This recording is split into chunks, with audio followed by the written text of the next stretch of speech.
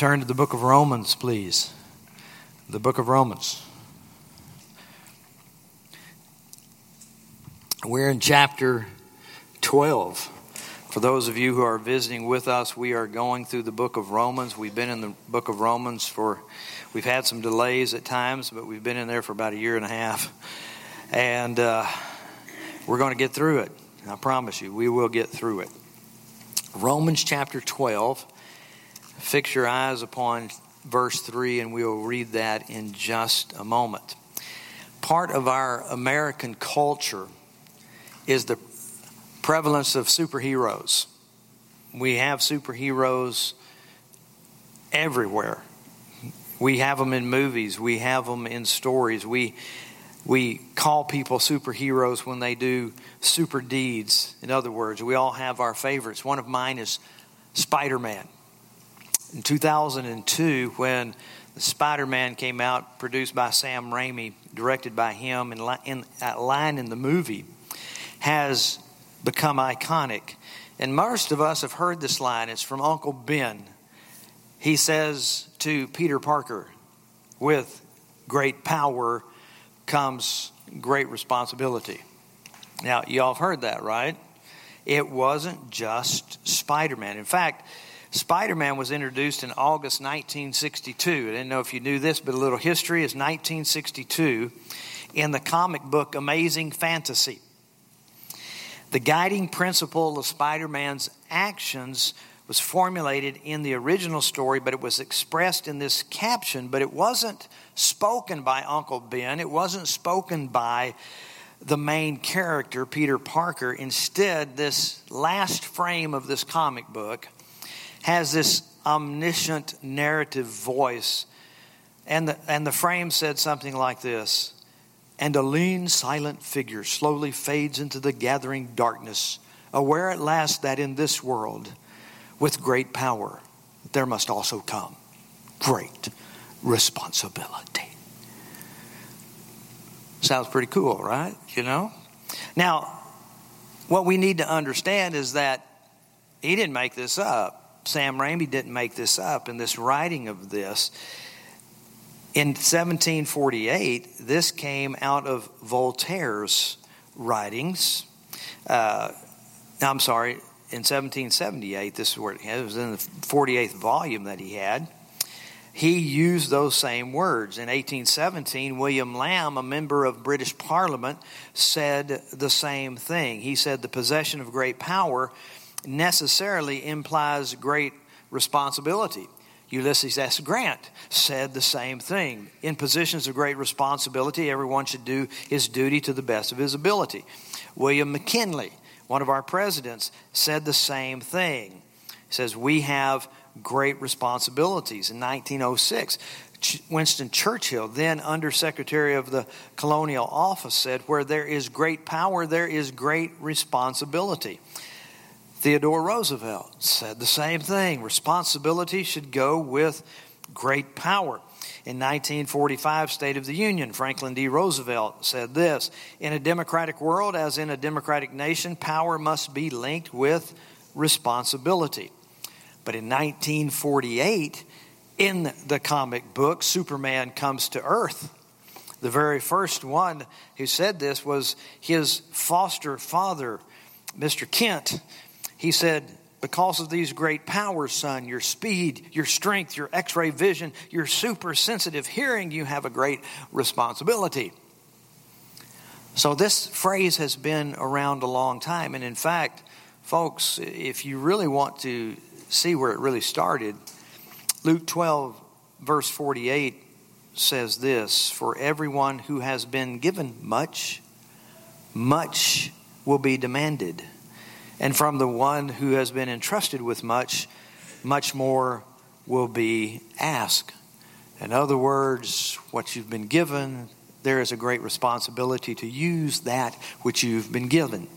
So we're going to look at these few verses over the next 2 weeks. And what I want to change it to is this, the saying to, with great gifts come great responsibility. And we're beginning in chapter 12. If you look in verse 3, we're going to get through the first part of this week and finish up dealing with the gifts that Paul speaks of in verses 5 through 8. So let's read it together. It says this, "For by the grace given to me, I say to everyone among you not to think of himself more highly than he ought to think, but to think with sober judgment, each according to the measure of faith that God has assigned. For as in one body we have many members, and the members do not all have the same function, so we, though many, are one body in Christ, and individually members one of another. Having gifts that differ according to the grace given to us, let us use them. If prophecy, in proportion to our faith. If service, in our serving. The one who teaches, in his teaching. The one who exhorts, in his exhortation. The one who contributes, in generosity. The one who leads, with zeal. The one who does acts of mercy, with cheerfulness." So when we look at these first few verses, Paul is speaking from the grace of apostleship. This is what he's saying. This is the grace that has been given to me in chapter 1. He's acknowledging the source of his authority. He didn't earn the position that he was in. He didn't earn apostleship, nor did he give it to himself.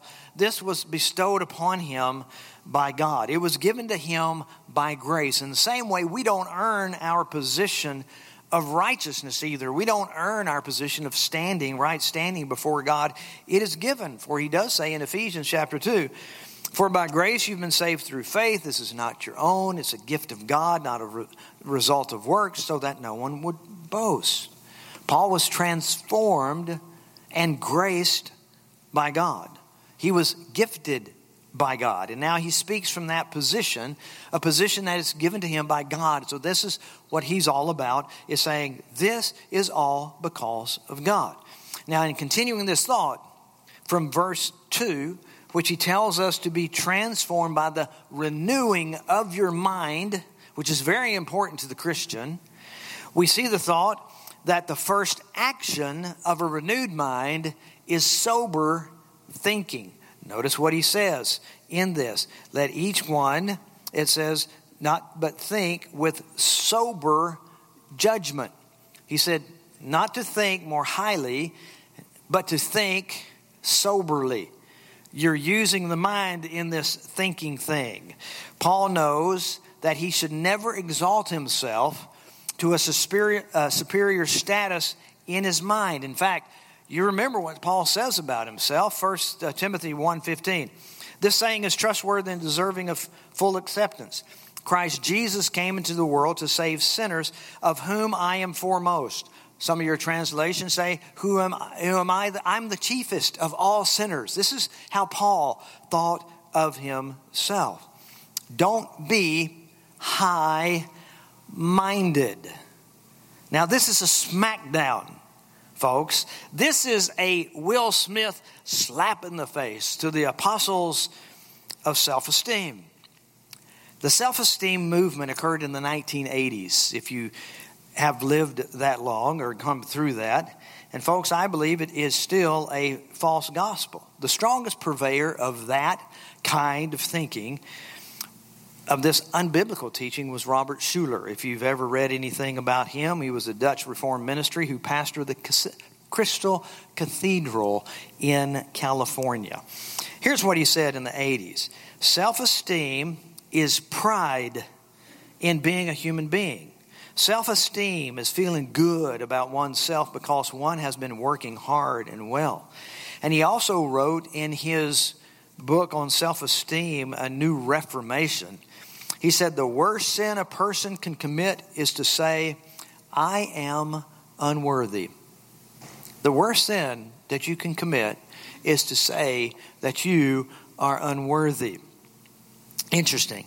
And so from the 1980s, our culture put so much emphasis on building someone's self-esteem as being first and foremost an attainment that it's really turned even education on its head. I was looking this up and I found out, they do testing throughout the world about different skills and different levels that people are on. And I found that Korean students scored tremendously high in math skills. Many of them were number one, but when they talked with them and surveyed them, they had no self-regard or self-esteem as one of the components of learning math. In fact, they thought themselves as not even very skilled and equipped to do math. Yet they, in many cases, were number one. On the other hand, American students scored 37th among the nations in math skills. But when asked were they good at math, guess what? They were number one. They were number one throughout the whole world, thinking they had great math skills because they were asked questions based on their self-esteem. They were confident, but their scores and their tests were awful. But folks, this is the same thing that's happened with Christianity. We've turned Christianity on its head. The largest church in North America espouses this same non-gospel because its pastor says that Schuller is one of his famous theologians and mentors. The largest church in North America. And do you know that Schuller explicitly denies that there is such thing as original sin? Schuller stated Adam's sin should not be charged to his children. He says that the doctrine of sin is the reason why Christians have behaved so badly for the past 2,000 years. Well, yeah, sin is a reason that people behave badly. But he believes that restoring the esteem of individuals is the greatest act that can be accomplished. He believes instead of original sin, everybody is born with a negative self-image. It's not sin, it's a negative self-image. You come out of the womb looking at your mommy and daddy and say, I'm just a terrible child. Right? No. He believed that this negative self-image must be overcome and that Christ did not come to die for unworthy people. Christ came to die for worthy people and to restore to them that wonderful divine image that they lost in the fall. Romans 5 negates that kind of teaching. Very quickly it says this, but God shows his love for us in that while we were still, what? Sinners. Christ died for us. Not in that we had a negative self-image, Christ died for us. But while we were sinners, Christ died for us. So how should we then think? I want you to think about this. It says, sober judgment, sober-mindedly. What does that mean? It means thinking realistically. It means that you're thinking sanely. It means that you're stable, that you are not intoxicated. One of the Greek words that's used for sober-minded, to be sober-minded means not to be intoxicated. It's not to lose your brains, not to think, not to take them out. And goodness gracious, some of us Christians take our brains out like they're bubble gum, and when we hear things, we stick them underneath the pew and don't really discern and use reason. That's not being stable-minded. That's not being sober-minded. God calls us to think. That's what he tells us to renew our minds. It also means to think logically, to think reasonably. So use sober judgment as he is saying. Joe Rigney, the president of Bethlehem College and Seminary, gave a sermon in chapel to the college students there, and he asked them to be sober-minded. From the teachings of 1 Peter, this is what he stated. It has 3 ingredients: clarity of mind, stability of soul, readiness for action. 1 Peter 1:3. Therefore, preparing your minds for action and being sober-minded, set your hope fully on the grace that will be brought to you at the revelation of Jesus Christ. In that context, the verses before, it says, you are going to suffer for the Lord Jesus Christ. You are going to have trials. So how do we set our minds? Prepare them for action. Prepare them. Be sober-minded, of sober judgment. It's not because you're out there doing something wrong. Think, God may bring these things into your life to test your faith so that you can grow thereby. Think reasonably. Think logically on those things. 1 Peter 4:7. The end of all things is at hand. Therefore be self-controlled and sober-minded for the sake of your prayers. Again in chapter 4, as in chapter 1 of 1 Peter, it's talking about fiery trials that are going to come among you. So he's saying be self-controlled. Understand these things. Don't go off on people. You're going to have trials. Be sober-minded. Be stable. And pray with stability. Now what does that mean? Listen to what he says. Be sober-minded for the sake of your prayers. Why? Because when we come to God to pray and to ask Him for things, we don't come complaining. We don't come just bemoaning everything that has befallen us. We don't come and just have some crazy, crazy prayers, and screaming out to God about how awful this thing is. He's saying, no, be sober-minded. Think reasonably about these things. Pray reasonably about these things. Be stable for the sake of your prayers. And then 1 Peter chapter 5, verse 8. Be sober-minded, be watchful. Your adversary, the devil, prowls around like a roaring lion, seeking someone to devour. In other words, be alert, be clear, be understanding of the ways of Satan. It tells us in the scriptures, we are not unaware of the ways of Satan and the demonic forces. We have to be sober-minded, clear. We have to understand and be reasonable about who the enemy is. That's what he's saying. That is someone that is being sober-minded. Now notice what Paul says. He didn't say somber-minded. Somber-minded. You don't have to walk around feeling somber, feeling terrible all the time. And walk around saying, oh, I'm just a miserable, miserable, miserable sinner. Now, sin will raise its head, but you are not under the dominion and the power of sin any longer if you know the Lord Jesus Christ as your Savior. That's what he said in Romans chapter 6.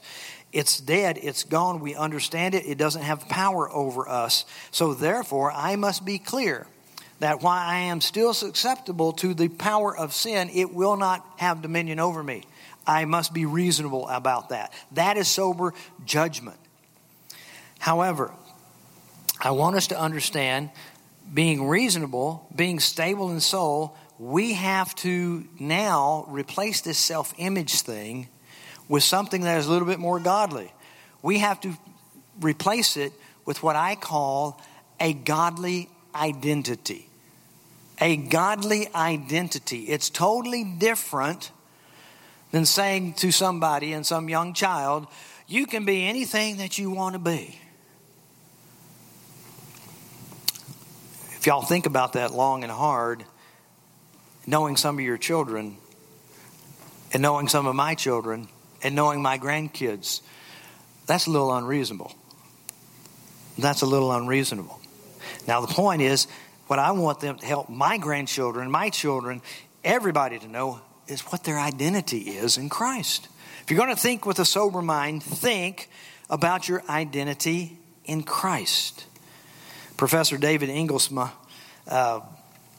gives a great description of how we are to think. And here's what he says. As a believer, I may and must know myself to be chosen by God, therefore precious to God. In other words, God has loved me from eternity. Did you deserve it? Absolutely not. But did he do that and choose that anyway? Yes, he did. So you have been loved before eternity if you are chosen by God. Second, as a believer, I must and need to know myself as redeemed, not with silver, not with gold, but with the precious blood of God's own Son in the flesh. Therefore, what am I and what is my identity? Because I have been chosen, I am also precious to the Lord Jesus Christ. As a believer, I must know that I am regenerated and I am indwelled by the Holy Spirit of God. Therefore, I am a new creation. The old has passed away. All things have been made new. I possess in my life the risen life of the Lord Jesus Christ. In fact, the Bible says that you are the temple of God, where the Holy Spirit dwells. Now we're going to get into this next week, talking about the gifts of the Spirit. We're not talking about the gift of the Spirit of God. That's what you get when you are converted, when you are regenerated. You are given the Spirit of God.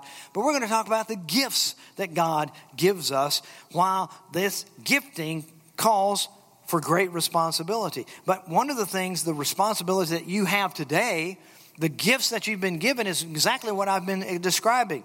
You're regenerated, you're chosen, you're precious, you're indwelt by the Holy Spirit, you're a new creation. You are justified by faith.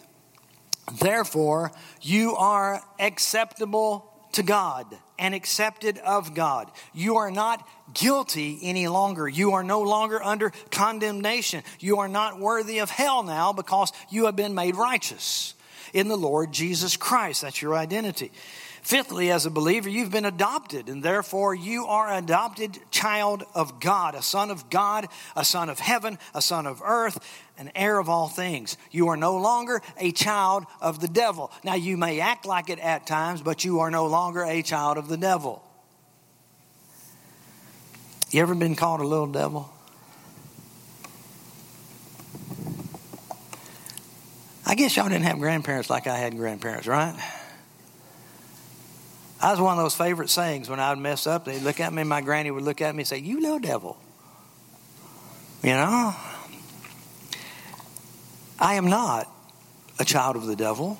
I'm a child of the King. And so are you. This is the gift that you've been given. As a believer, you're sanctified. And in fact, you are spotless in the eyes of God. And your walk and your life and everything that you do has been blessed by the Lord Jesus Christ. Seventh thing, as a believer, you're destined for glory. Your soul, but also your body. You see, here's an interesting thing. A good identity extends to the body as well as to the soul. I know that God has sovereignty over my life. I hope you know that as well. God has sovereignty over your life in all circumstances, in all places. And so therefore, everything that happens to you has been determined by God Himself for you to experience and you to go through, not with just your soul, but with your body, because your body has your soul.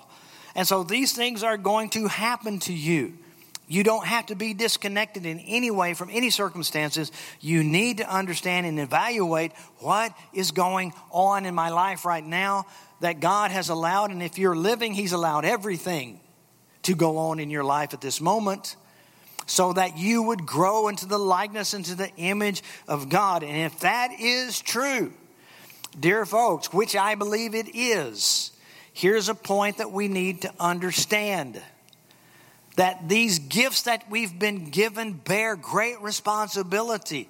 We have a great responsibility to show the world what Christ is like by our living this life in this world. When they see us, they are to see Christ. They are not to see someone that is sitting up high and haughty and thinking they're better than everybody else. But we're to walk in humility in this whole situation, this whole life. We walk in humility because that is the foundation by which Paul is talking about. Upon this, don't think of yourself more highly, but what do you need to do? Think with sober judgment. There are things that you can do that I cannot do. There are things I can do that you cannot do. Does that make one or the other better than the other? No. We're to walk in humility and sober judgment concerning those things. We need to say, and as the old expression says, call a spade a spade. This is what we need to understand. You can't do everything. You're not gifted in everything, but you're gifted in some things. and we must use those gifts. So how do we evaluate ourselves? By our self-esteem or by our identity? It's by our identity, folks. That's what we are to do. And if you've trusted Christ as your Savior, your identity is exactly all those things that I have just said. Now here's the kicker. You must believe those things. It's not optional. If you're in Christ, it's not optional. This is truth about you. You must believe these things. If you're not, maybe you just ought to rehearse those things over and over in your mind. What are you? I am acceptable to God because He has accepted me in the beloved. I am loved by God because He sent His Son for me to die for me.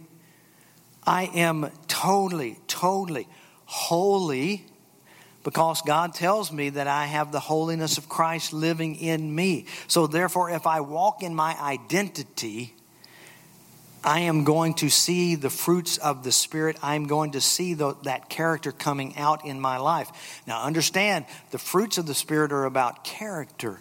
The gifts of the Spirit, which we're going to talk about next week, are talking about function.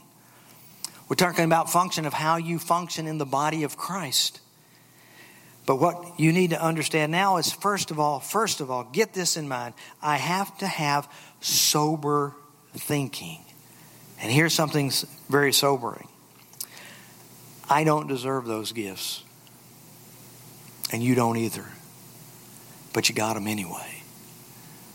When the grace of the Lord touched your heart and opened your heart to believe in Him, you received something that you did not deserve. What we now have to do is use them responsibly. We must think soberly, but with humility, knowing that we have been graced by God. Folks, understand, Paul understood this. He said, by the grace given to me, don't think highly of yourselves. Don't do that, but think with sober judgment, each according to the measure of faith that God has assigned. God has given us this measure of faith. Some have it in different proportions, but everybody has a gift, and everybody has the gifting of all the things that we've said in this identity. Let's thank God for these things. Bow with me. Father, thank you again for giving us the grace that we don't deserve. Thank you for giving to us the grace that allows us to see who we really are in you.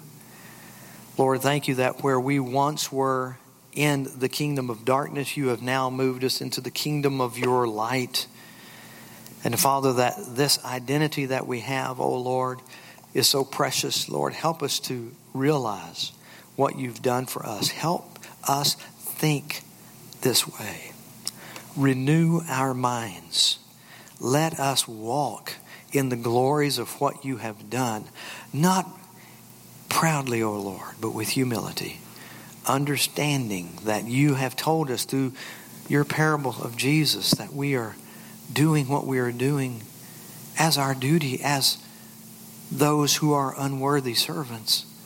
Father, we come to you just expressing that and saying, yes, Lord, we are, but you have graced us so greatly. Thank you, O Lord, for gifting each one that is a believer in Christ in this room. Lord, thank you that you've given them an identity that goes beyond their wildest imaginations and thinking, but let us, O Lord, reasonably and sanely think about these things. Help us to this week to set our mind on things above and not on things of this earth. Renew us, transform us, and I ask it in Jesus' name. Amen.